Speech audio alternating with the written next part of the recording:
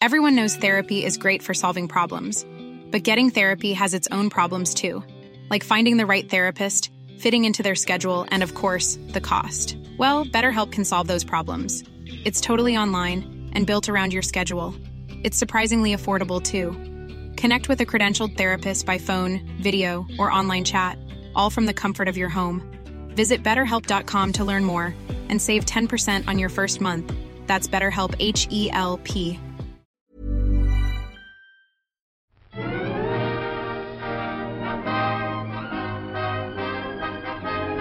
Hello and welcome to the All by the Popcorn podcast. I'm Alessandra. And I'm Emily. And today we are talking about another Oscar-nominated, hopefully, movie called The Holdovers that came out last year. Oh yeah, weren't the nominations supposed to come out already? No, they come out between... on the 22nd or something like that, like next week. Oh, this article I read was hella wrong. Really? I thought it said like between the 11th and the 15th, and I was like, it is the 17th. Tuesday. It's on Tuesday. All right. Next Tuesday. Right. Which actually this episode will be coming out after the the nominations. So so don't get mad at us for not knowing who the nominations are, because we are recording this early. Yeah. So The Holdovers, it is an Alexander Payne movie. I believe the only other Alexander Payne movie that I have seen is Sideways. Yes, I think me as well. I'm pretty sure I've seen that movie. Yeah. Okay. Let me look, because I have seen some of his other movies. I think I've seen The Descendants a while ago. I've heard great things about that movie, and I just never watched it. That's Nebraska. I believe I watched maybe half of Nebraska. Okay. But didn't see Downsizing. No, did not. But yeah, I mean, Sideways is great. That like changed the face of like wine in America. It actually like really impacted the way people think about Pinot Noir. So I think that, coming out of that and kind of knowing Paul Giamatti has already worked with this director, it's kind of great to see him again, many years later. I mean, yeah. Sideways was all the way back in 2004. So 20 years later. Yeah. We love Paul Giamatti in this household. Big fat liar. You're just the first one you go to is Big Fat Liar. I mean, how could I not? I know, absolutely. He turns blue. This man is in 1,000,000,005 things. I know, it's so true. Of course, the first thing I'm gonna think of is Big Fat Liar. Yeah, absolutely. I'm a big fan too. And he won the Golden Globe for, I think, best comedy performance or something, and Best Actor, and so he like brought his Golden Globe to the In-N-Out afterwards, and so people just like saw him there with the Golden Globe eating In-N-Out. That's amazing. Oh my gosh, Paul Giamatti was in San Andreas, Alessandra. We watched that movie. Oh, we fucking sure did. I mean, obviously I've seen like a million things that Paul Giamatti has been in, but oh my god, he's in so many things. He's a huge highlight in this. I mean, it's basically a cast of 3, which is Paul Giamatti, Divine Joy Randolph, and Dominic Sessa. And I didn't know anything about this movie. I actually saw a trailer for it watching another movie, I don't know, maybe like 4 months ago or something. And it was like a horrible trailer. Like, I did not like the trailer at all. And I was like, I don't even want to see this movie because of how bad that trailer was. That really goes to show you how important trailers are and how much they could either, like, it's so crazy how some trailers are nothing like how the movie actually is, or it does absolutely nothing for the movie and makes no one excited to see it. I don't think I ever watched a trailer for this. I don't normally watch trailers. If I do, probably like you, I saw it while I was in theaters, but I honestly don't even think I saw a trailer for this going to see something else. I really don't. I didn't even know this movie existed until like a couple weeks ago, when the Oscar nominations and stuff were coming up. Like, I didn't even know this movie was out. But yeah, this movie gave me like Breakfast Club vibes. Oh yeah. And that might be why I liked it so much. Oh, yeah. This movie was delightful, okay? Absolutely I loved it. Delightful. It was so good. I'm really glad it wasn't depressing because I just did not want to have to deal with that today. It had its moments. Like these characters are definitely not happy people. But yes, this movie was not just real. The tagline on this poster is discomfort and joy. Because 3 people who do not want to spend the holidays together are forced to spend the holidays together. Yes. So for people who don't know what this movie is about, I said Breakfast Club because it's basically about students who have to stay at the school for the holidays. Like, they aren't able to go home. They didn't get permission to, go with any of their friends, and they're not going home to see their parents over the Christmas break, over the holiday break. And so boys boarding school. Yeah. Yes, boys boarding school. And so they have to stay at the school for 2 weeks during the break and be basically babysat by a faculty member. Yeah.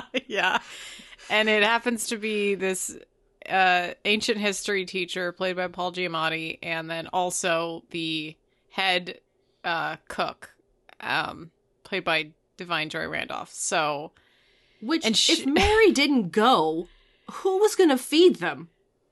Well, I think that she just was sticking around. Like, that was her. That was her plan. If it wasn't her, someone else would have. Yeah, I feel like somebody would have figured out how to feed them. But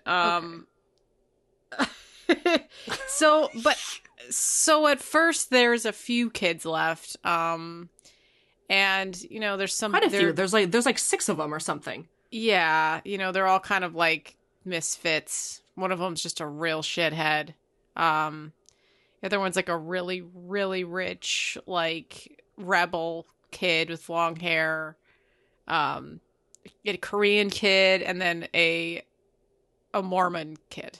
So, like, they're just totally mismatched children. And yeah, was it Teddy Kuntz? Was he the asshole? Oh, that guy was yes, so mean. I see your face. He like would pick on everyone. Like, no one was safe from this little snot. He just, oh god, he was terrible. And him and Angus like hated each other. Yeah, Angus was such an instigator. Yeah, he was an instigator. He was not afraid to push buttons as well. And he was kind of a refreshing character because he was kind of a little shithead too, but he had like a heart of gold. It was like he was just like a young, he acted like quite young. He acted like he was like 16, 15 years old, like just really outspoken and rebellious and kind of angsty. He was cute. We kind of learn that all these boys that were held over had like kind of a sad reason. Like one of them was kind of stupid. I think Jason Smith was the one where his father just wanted him to cut his hair. Yeah, and he refused. And so it was like it was like a battle of who would cave first. Is my son gonna cut his hair, or is the dad gonna come pick him up in his helicopter and take him skiing because he just doesn't care? Like, it's just so it's stupid shit like that. And then it's like some more sad stuff like I think Yejun Park, like his family was in Korea and they just didn't want him to travel there by himself. So it's just he was just stuck there. Yeah, it's really sad. And then he like cries in the middle of the night, but like Angus is there and he's like, "Hey dude, it's okay. Like, we'll change your sheets in the morning. You're going to be all right. Don't let the other guys see you." Yeah. And then we learn pretty early on that Angus has his mom remarried. I think we assume his father is dead. That is what we are told at first. Yeah.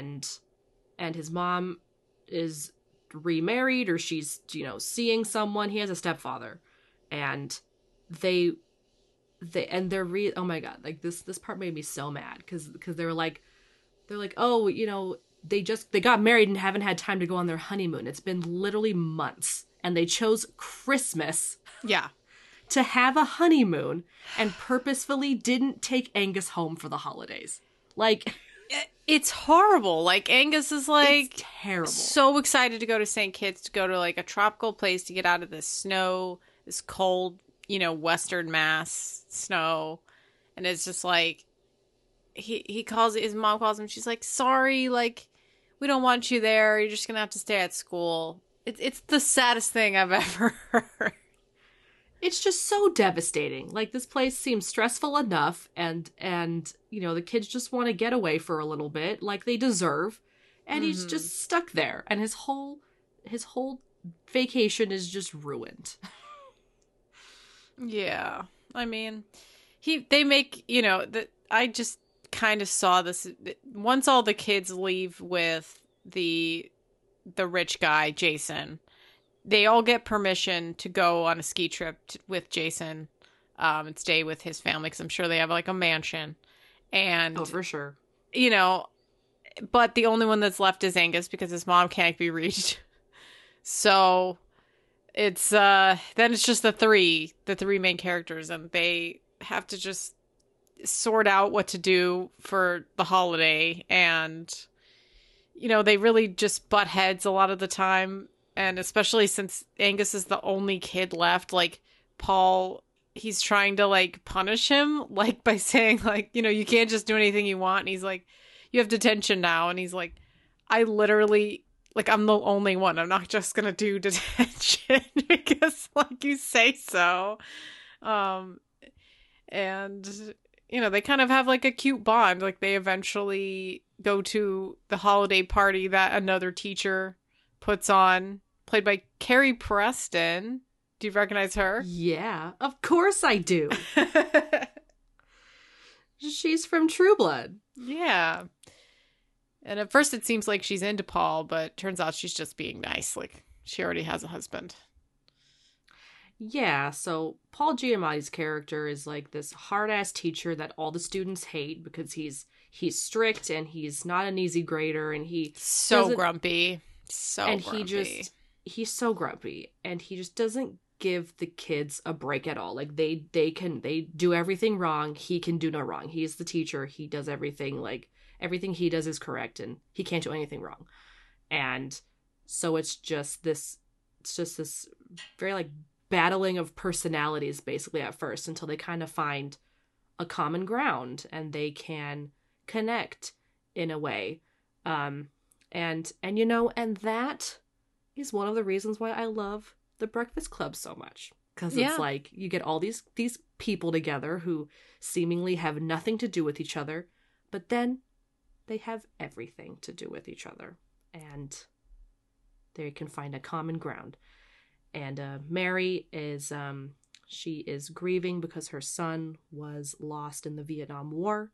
Mm-hmm. And so that is why. And she feels guilty for leaving the school, because she feels like she's still at that point in her grief where she thinks that leaving and having a good time is not fair to Curtis, her son. I believe her son's name was Curtis. Yeah.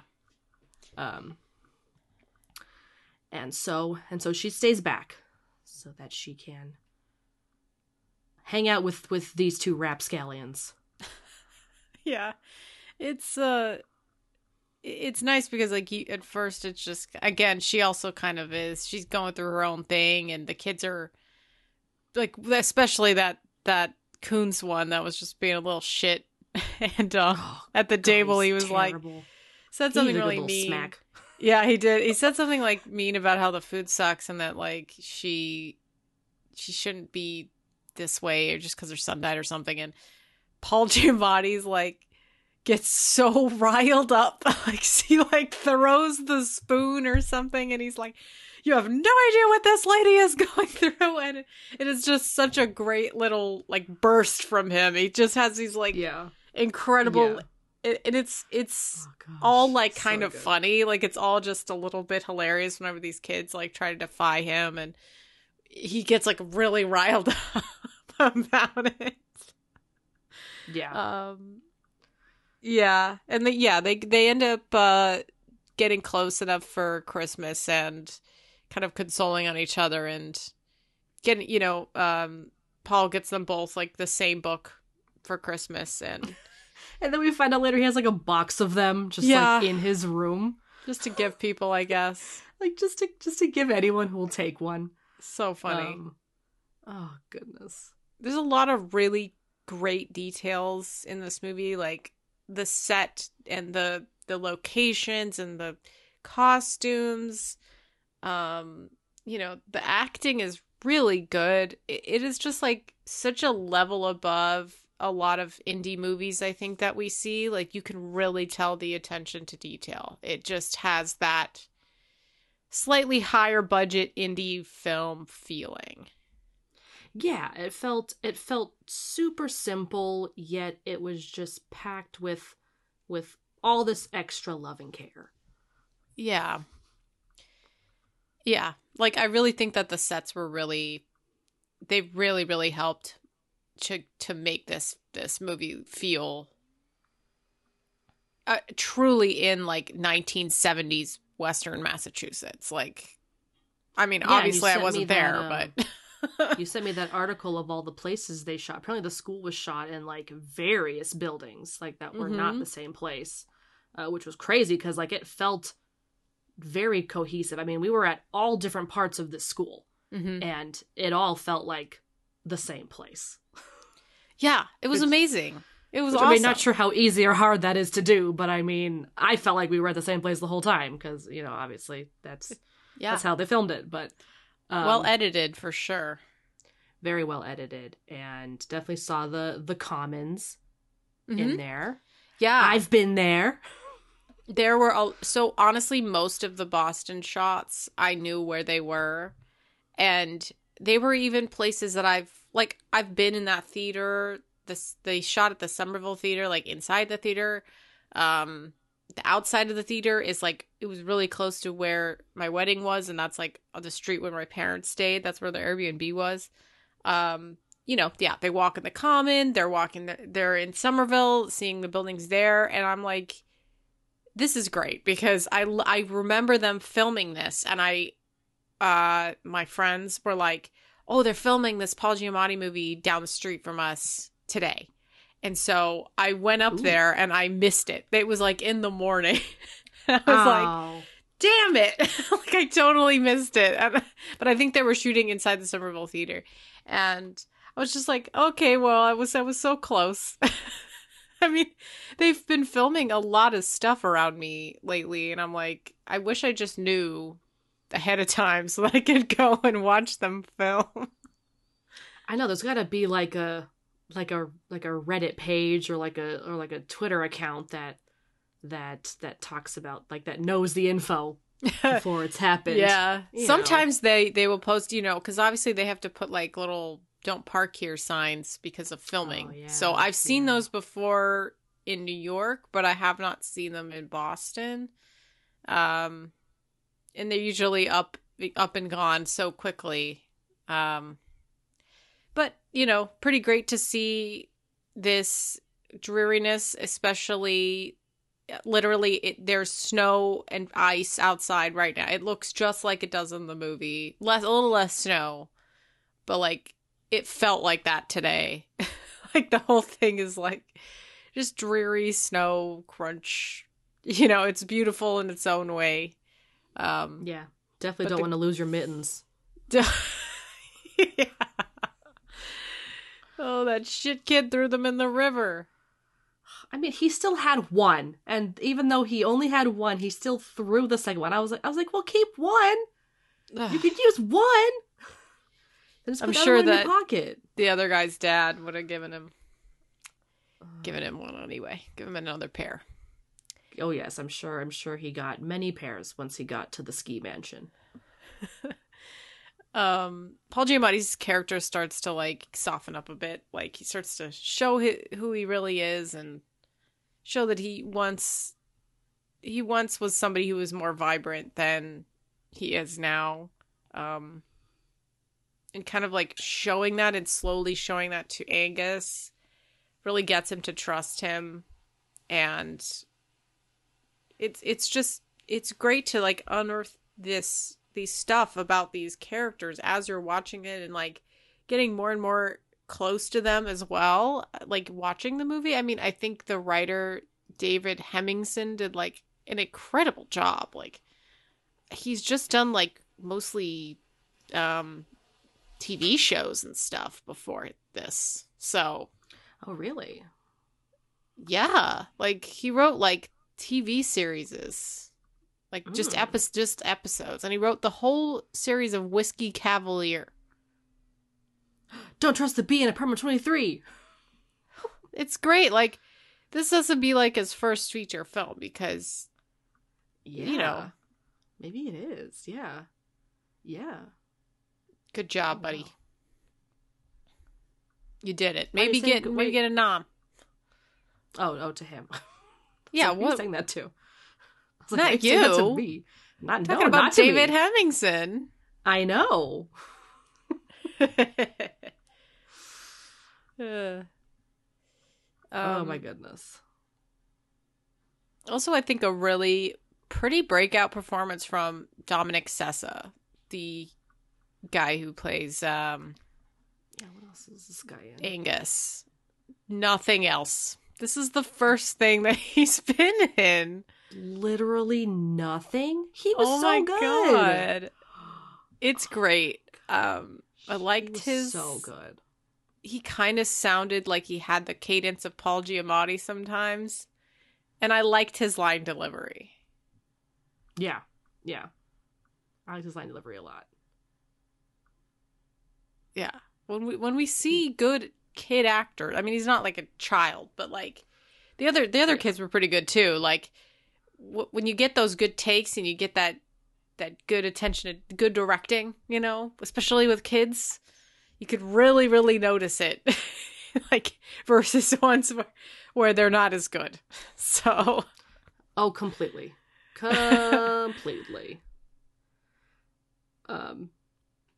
I also liked how this movie had a little bit of humor to it. It was like sometimes in the line delivery, like when Angus pops his shoulder out. Oh my god! Yes, that's exactly what I was going to talk about. That was so funny.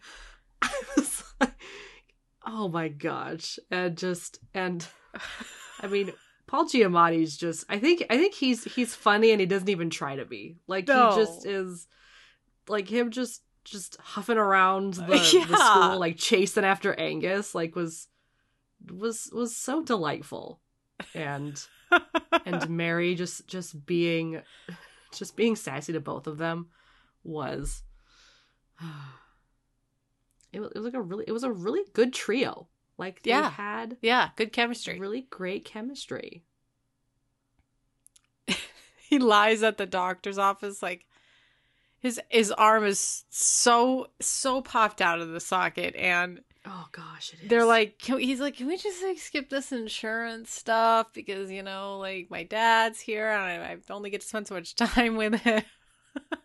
Yeah, and where do you get all this money from? Like he had his money on him, and I was like, where? No, his mom gave it to him for Christmas.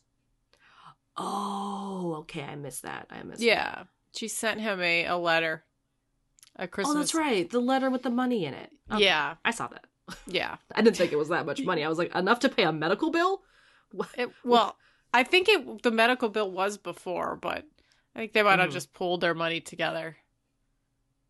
Okay. Yeah. Oh, and when they took him out for burgers, and they kept saying Miller. What was it? Miller High Life, the champagne of beers. Yes. Yes. Yeah. He kept wanting to drink this whole movie. Yeah. They tried to get that ice cream with the cherry, with the brandy on it at the restaurant. Yeah.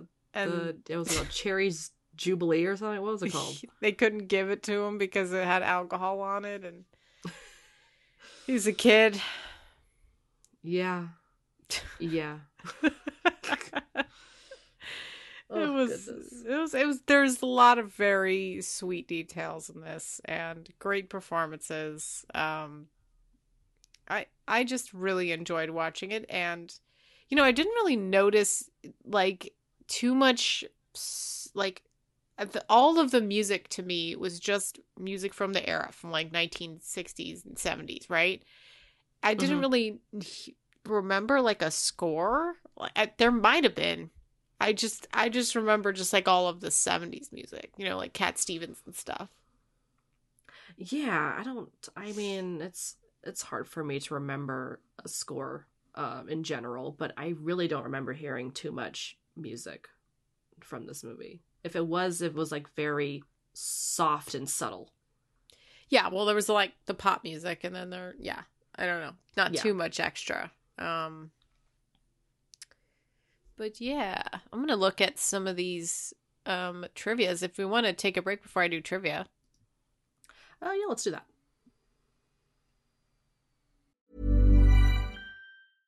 This is Paige, the co-host of Giggly Squad, and I want to tell you about a company that I've been loving, Olive and June. Olive & June gives you everything that you need for a salon-quality manicure in one box. And if you break it down, it really comes out to $2 a manicure, which is absolutely insane. It's also so easy to get salon-worthy nails at home with Olive & June. The difference between how your nails used to look when you did them yourself and now with the Mani system is a complete game changer. The best thing about Olive & June, too, is it's a quick dry. Dries in about 1 minute, lasts for 5 days, and full coverage in up to 1 to 2 coats. Visit oliveandjune.com/perfectmani20 for 20% off your first system. That's oliveandjune.com/perfectmani20 for 20% off your first system.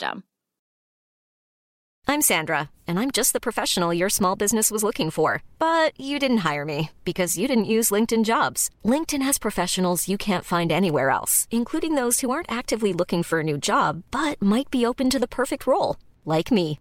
In a given month, over 70% of LinkedIn users don't visit other leading job sites. So if you're not looking on LinkedIn, you'll miss out on great candidates like Sandra. Start hiring professionals like a professional. Post your free job on linkedin.com/people today.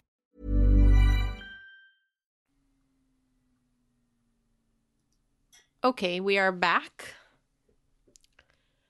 The first one here says many of the scenes were filmed at Fairhaven High School in Fairhaven, Massachusetts in February 2022 during the school's February break. At this time, the area received a snowstorm to the delight of the film crew since many of the scenes took place during a snowstorm. They took full advantage of the weather, and the snow you see in the film is from an actual snowstorm. I would think so. The whole thing is filled with snow. It would have cost... It's difficult to fake that. Like, you have to bring in snow machines and things or like make a bunch of things that look far away like it's covered in snow. It's a little bit difficult to do that. Yeah, I remember seeing I think it was on TikTok or something, there was a clip from, I don't know, a Hallmark movie or some cheap holiday movie where it was supposed to be snow on the ground and it was literally just like a white blanket. Yeah. It was on the ground. It's really, exactly. It was not snow. So this Dominic Sessa, this is the second one, the second trivia. This, just for context, Dominic Sessa was born on the 25th of October, 2002. Okay. It says in one of the scenes, Angus calls home. Dominic Sessa flubbed a take because he didn't know how to dial and had to be shown how. It hadn't occurred to anyone that he had never used a rotary phone before. Because he's a wee babe. I mean, he's not that young. I mean, he was born in 2002. Oh, don't even tell me that. 2002? He's a child. Yeah. Yes, but he's not like a baby. No, he's not a baby.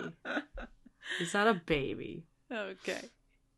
Entire movie was shot in practical locations, no sets or sound stages. It's pretty great.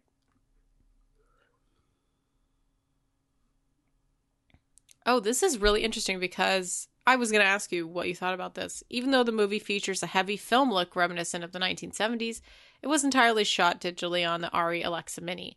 All the hallmarks of celluloid film, like film grain, halotation dirt, and gate weave, were added in post-production. Wait, so what does that mean?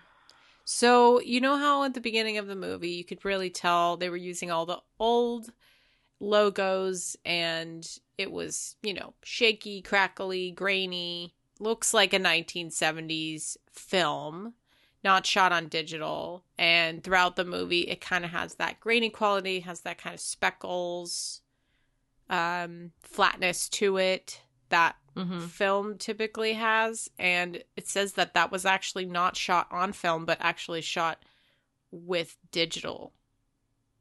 And then added that graininess later. Mm-hmm. Oh, okay. I don't think I too much noticed that. Like it definitely felt like flat, like visually, but like not too, like, I don't know, popping out at you or like too like very dimensional. But I mean, I don't think I really noticed that much. Yeah, I thought it was an interesting, like, because it was a period piece, it had the period piece feeling with the film as well. Like, yeah, that's kind of fun. I think we've seen other things try and like emulate that, but this is just really trying to like use the titles, use everything that makes it look the most like it's actually from 1970. Okay. Dominic Sessa had only acted in stage plays at his alma mater, Deerfield Academy in Deerfield, Massachusetts, where they partially shot. Yeah. I mean, that's amazing.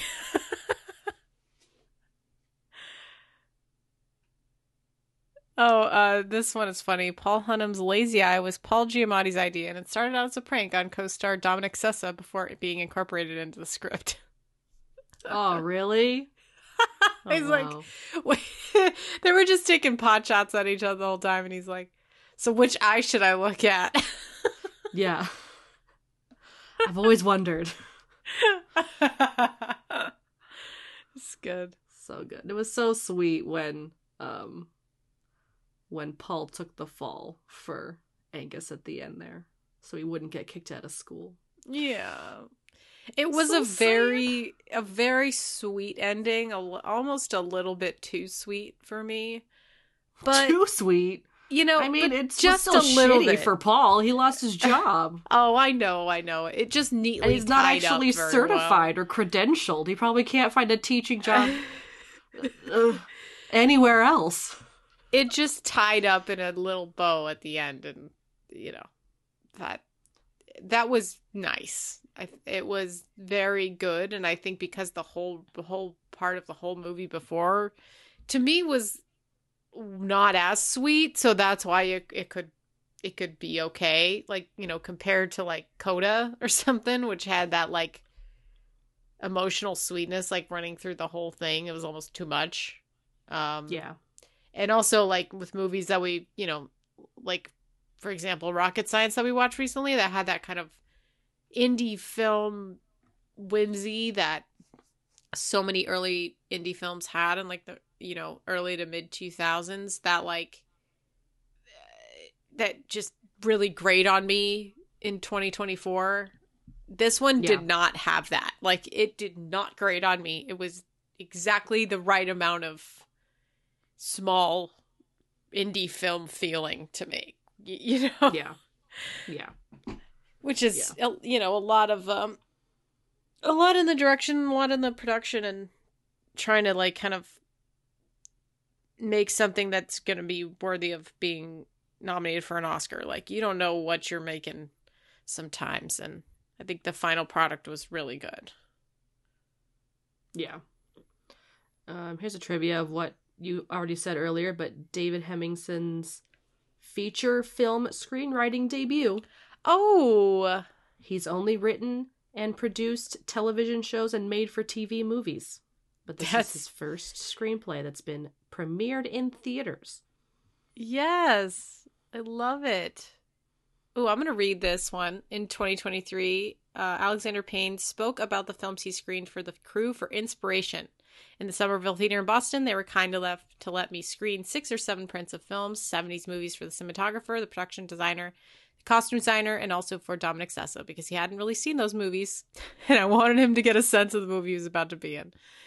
I ran The Graduate from 1967, The Landlord from 1970, Harold and Maude, 1971, The Last Detail, 73, Clute, 71, Paper Moon, 73, and All the President's Men, 76. We weren't trying to be consciously emulate the look and feel of any single one of those films, but we all wanted to splash around in the films of our contemporaries, and we had been making a movie then. I feel like the Somerville Theater would be like, oh my god, Alexander Payne, of course you can watch these 70s movies for, like, we're just gonna let you have the entire day to yourself. We don't give a shit. We can have the week. Yeah, of course we'll close the theater for you. My god, Alexander Payne, you don't even have to ask once. We'll do it at all. I want to check out this theater now. Yeah, it's cute. It's in Davis Square. I've been to see a movie there several times. I think I'm going to have my birthday party there. I'm excited. Ooh. Yeah. That'd be fun. Can you, like, rent out a theater for your birthday? Yes, you can. They have, like, a small one. It doesn't cost that much. Oh, wow. That's cool. Yeah. Paul Giamatti claimed it was difficult to get the schedule for shooting right since Alexander Payne wanted to film in winter using real snowfalls and not use artificial flakes. Yeah. I mean, so when they were in Boston, there was snow everywhere, and I'm like trying to remember if they shot this in 2022 in February. I'm trying to remember what days and stuff we had snow, because we really were, the last couple years have been severely lacking in snow. So they must have been just right on the money with the only time that there was snow on the ground for longer than a day. Yeah. That, it's crazy. Because we really have not. Yeah, they really did a good job. This one's interesting. It says, so it looks like when the movie first came out, a lot of people were calling it like a cozy Christmas movie. Yeah, and there's a lot of Alexander Christmas Payne movies. Didn't like that. Like he's hoping that it won't be considered like a Christmas film, that it'll kind of like just be its own thing. And I definitely do, even though this takes place during Christmas, like this is not a holiday movie that I would watch during the holidays. Like, he said he finds that label nauseating. Yeah. That is so funny. That's a little dramatic, but there was a lot of Christmas songs in this, like a lot of choir boys singing, and even started the movie with choir boys singing like a Christmassy song. Like, that's true. It was like so many Christmas songs were playing throughout this movie. I felt the Christmas spirit, but you know, that's because people were connecting, and that's really what Christmas is about. Yeah. All right. Should we move on over to the plot keywords? Let's do it. All right. We've got, we've got year 1970, year 1971, 1970s, teacher, boarding school. Wow. Jesus. Why were there 3 that had to do with the date? I don't know why that's like right in the beginning. That is crazy. I know. It's like, do these things get like upvotes, and that's why like they end up in the front? Like, it just, I don't know how it works, man. Yes, I think it is. Like, people say it's helpful. And the ones at the very front have more votes, have more helpful votes than the rest of them. That's dumb. Okay, this movie got an 82 Metascore with 52 positive reviews, 4 mixed reviews, and 0 negative reviews. It's got 1, 2, 3, 4, 5, 6. 6 100s. Oh my god, I need to just have these tabs open before I'm frantically clicking. Hold on. I know. Now that dumb Metacritic has changed, we're still hating on you about that Metacritic. It's ridiculous. God, I have to do like 15 clicks just to get somewhere. Okay. Here we go. Are you gonna count? How many 100s are there? There's 6. 6 of them. Yes. And the lowest is a 40 from the Los Angeles Times. Los Angeles, why you hating? Let's see. The Holdovers is a flat, phony, painfully diagrammatic movie masquerading as a compassionate, humane one. Oh. Wow, Justin, did you pull out the fucking thesaurus for this shit? Oh my god. Like, why is he so angry? I don't understand. There's nothing in this movie that warrants that dire of no, this was unnecessary. It was unnecessary, Justin. Like, who hurt you? Yeah, who hurt you, Justin? My gosh. Okay.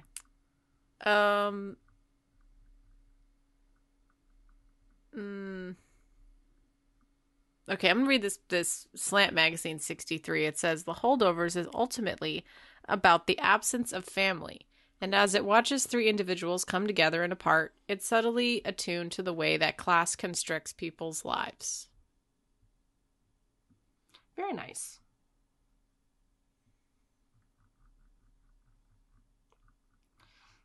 Let's see. Do we have one from Consequence? I don't see one. I'm not seeing. Oh, here we go. It's 91. Okay, it's really high. It's very, very high. I'm gonna read it just because The Holdovers is the easiest possible recommendation. A perfect time capsule of a kind of movie that may not be totally extinct. Okay. Yeah. Sure. I'm going to read the 100 from Washington Post. It says, filmed in subdued tones of burnished browns, The Holdovers might be best described as the movie version of that favorite pair of corduroys that miraculously still fit. Stylish, if a little worn in places, softened by time and made more generous by the life lived inside them. That's so cute. I know. That is the cutest little blurb I've ever heard. I know. Oh my gosh. Thank you, Anne Hornaday. That was amazing. Oh my gosh, the cutest blurb by the cutest named person. My goodness. Yeah. Wow. I personally think this movie was fantastic. I've been watching a lot of great movies at the end of the year, for these Oscars coming up, and it's just really blowing me. Every year when I watch these movies, I get even more blown away by how good they are and just how much not as good movies I watch for the rest of the year. So it really just, when you compare them, it's like, oh my God, like, there is a reason some of them get nominated for Oscars and there's a reason some don't. It's just, you see it. You see it in movies like this. It's crazy to think. I know I for sure went through like my snobby movie phase where I was just shitting on bad movies just to shit on bad movies. Like, oh, well, it's not this movie. But like, I don't know if it's, I'm 30 now. You are. Happy birthday. I'm officially 30. Yes, I have been for the past couple days. And I've now come to appreciate a good shitty movie because hey, yeah, life's short, and you just gotta like what you like. Oh yeah, and if it makes you happy, then it's a good movie. If it's good to you, it's a good movie. And that's all I gotta say about that. But I do love a good a good Oscar nominated movie. If this even gets nominated. I mean, again, this is before the Oscar noms are out. But I'd be very surprised if this didn't. This movie was very good. And I hope it does. Yeah, but this is just the beginning. We have so many to watch. Well, I've actually been doing pretty good. You got to catch up behind. with me. I'm very behind. I'm kind of several ahead of you at this point, so that's very true. Well, we're gonna make it work. Have some time to catch up. You will be gone for a little bit, so I will hopefully use that time wisely. Who's to say I will? Who's to say I will? But yeah, but I will do my best. Do my best. Oh man. All right. Anything else we had? We didn't have too much to say about this movie because ultimately we liked it, and it's that's what happens sometimes, That's what happens. If we like a movie, we don't have much to say. It's just good. It's really good. I recommend it. It's great. Yes. Like I would watch it again. I would. I'd probably watch this again. I think I would. Yeah. Would I watch Breakfast Club again first? Yes. Yeah. But this was very good, and I think I would watch it again. All right. Is that all we have to say about that? Yep. All right. Well, if you enjoyed this episode, please rate and review us on Apple Podcasts, Google Podcasts, and IMDb. We are also on Amazon Music, Spotify, and Acast. You can email us at allbythepopcornpodcast@gmail.com.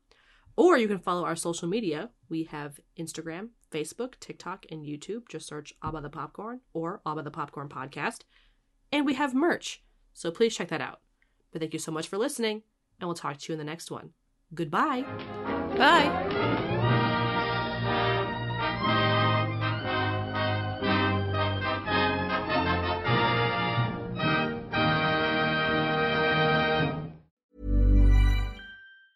Planning for your next trip? Elevate your travel style with Quince. Quince has all the jet-setting essentials you'll want for your next getaway, like European linen, premium luggage options, buttery soft Italian leather bags, and so much more. And is all priced at 50 to 80% less than similar brands. Plus, Quince only works with factories that use safe and ethical manufacturing practices. Pack your bags with high-quality essentials you'll be wearing for vacations to come with Quince. Go to quince.com/pack for free shipping and 365-day returns.